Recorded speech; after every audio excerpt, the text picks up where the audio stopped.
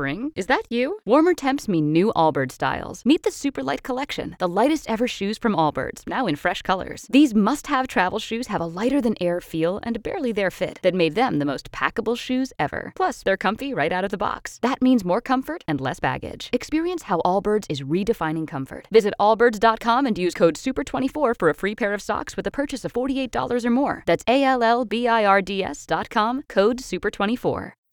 Because someone has to say it, and no one does it better than ANEZ SEZ.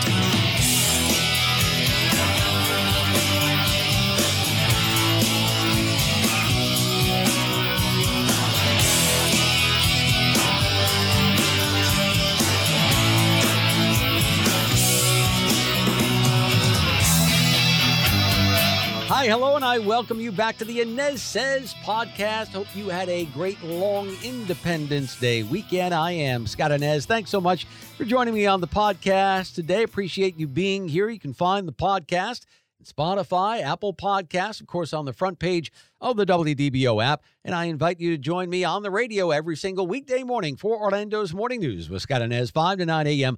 on WDBO 107.3 FM and AM 580 in Orlando. Be sure to stream us right there in the WDBO app. And again, happy 247th birthday, America. Hope you had a wonderful July 4th weekend. I know we did. We celebrated with friends and family, actually on Monday afternoon with some pulled pork and all the fixins. And I tell you what, this topic of conversation came up, and that is pride in our country. It's something that, even though we have our share of problems in this nation, it's something that I remember always having. Patriotism. Was it instilled in me by my parents? Yeah, it was. Both sets of my great-grandparents immigrated to the United States. Why did they come here? Well, it's the same thing as it is today with all these people trying to get into this country. It's about the American dream. Hope for a better life for themselves, for their families on down the line as well. They achieved it despite some extreme hardships along the way. They were tough, man. They knew how to survive. To give you an example, my great-grandfather on my dad's side, the man did anything he could to make a buck for his family. I mean, he ran liquor for the mafia during Prohibition. Not necessarily proud of that, but that's what he did. The man bought and sold cars. He wrestled. He boxed. But that was that generation. And despite those hardships, despite the depression, despite discrimination and plenty of it,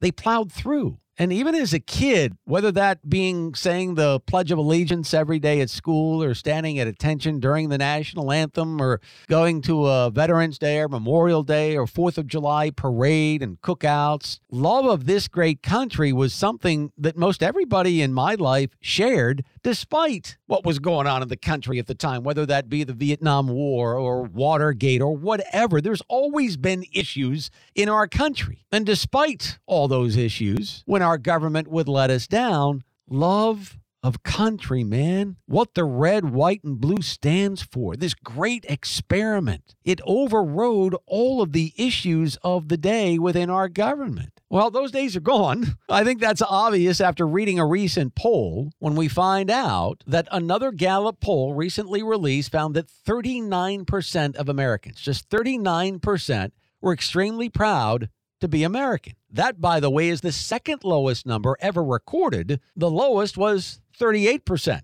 just last year. So are we trending in the right direction? Hardly, even though it is a 1% increase. But keep in mind, in this same poll done back in 1998, 25 years ago, a quarter of a century ago, 70% of Americans in that same poll responded that patriotism was important. So you get the point. Strong national pride has fallen here, and it can't get up, but we don't need a poll to realize that. Just look around, right? Look around. You sense it, you feel it, you see it. Listen to the news. Pride in our nation has gradually declined. And by the way, we did see increased levels of those proclaiming to be extremely proud to be an American in the years following 9/11, but something has happened over the last 20 years or so in this country, because extreme pride has not been the majority sentiment in America since 2017. The recent survey results also showed that political party was a strong predictor of American pride, with 60% of Republicans, 33% of independents, and just 29% of Democrats saying that they were extremely proud to be an American in 2023. Translation,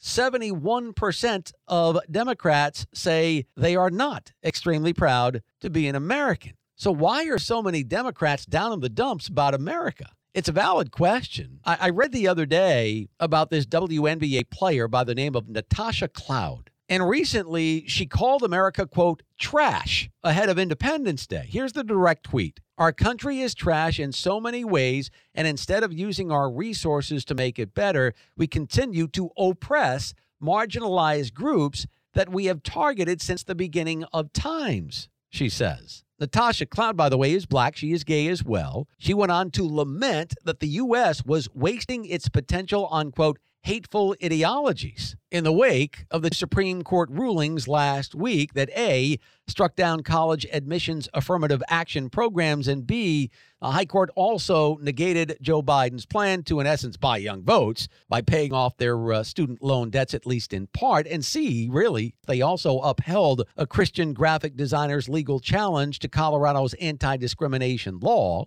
All, by the way, all sound judicial decisions in this guy's opinion. But I want to go back to Natasha Cloud here. The one thing I would say to her is, look where you are, Natasha. You are making money, good money, playing a kid's game. Where? In the United States. How many people would love that opportunity? Not many get that chance. But here she is playing a game for a living, and she's complaining about how trashy America is. And secondly, can't we talk about the opportunity that this country has afforded you to be doing what you're doing for a living? And secondly, how about this, Natasha? How about you go ahead and ask your WNBA colleague, Brittany Griner, how about asking her about how trashy America is? Brittany Griner this year is standing for the national anthem before every game. This year, by the way, is the first time in years that Griner has stood for the anthem. Why? Well, she saw up close and personal how great America really is and how trashy it is overseas. Remember, she was rescued by the U.S. government in a prisoner exchange after she was convicted by a Russian court for drug possession. Griner was sentenced to 10 years of hard labor and put in jail over there in Russia. And I caught a glimpse of a quote Brittany Griner made earlier this year. She said, just being able to hear my national anthem, see my flag, I definitely want to stand, she said.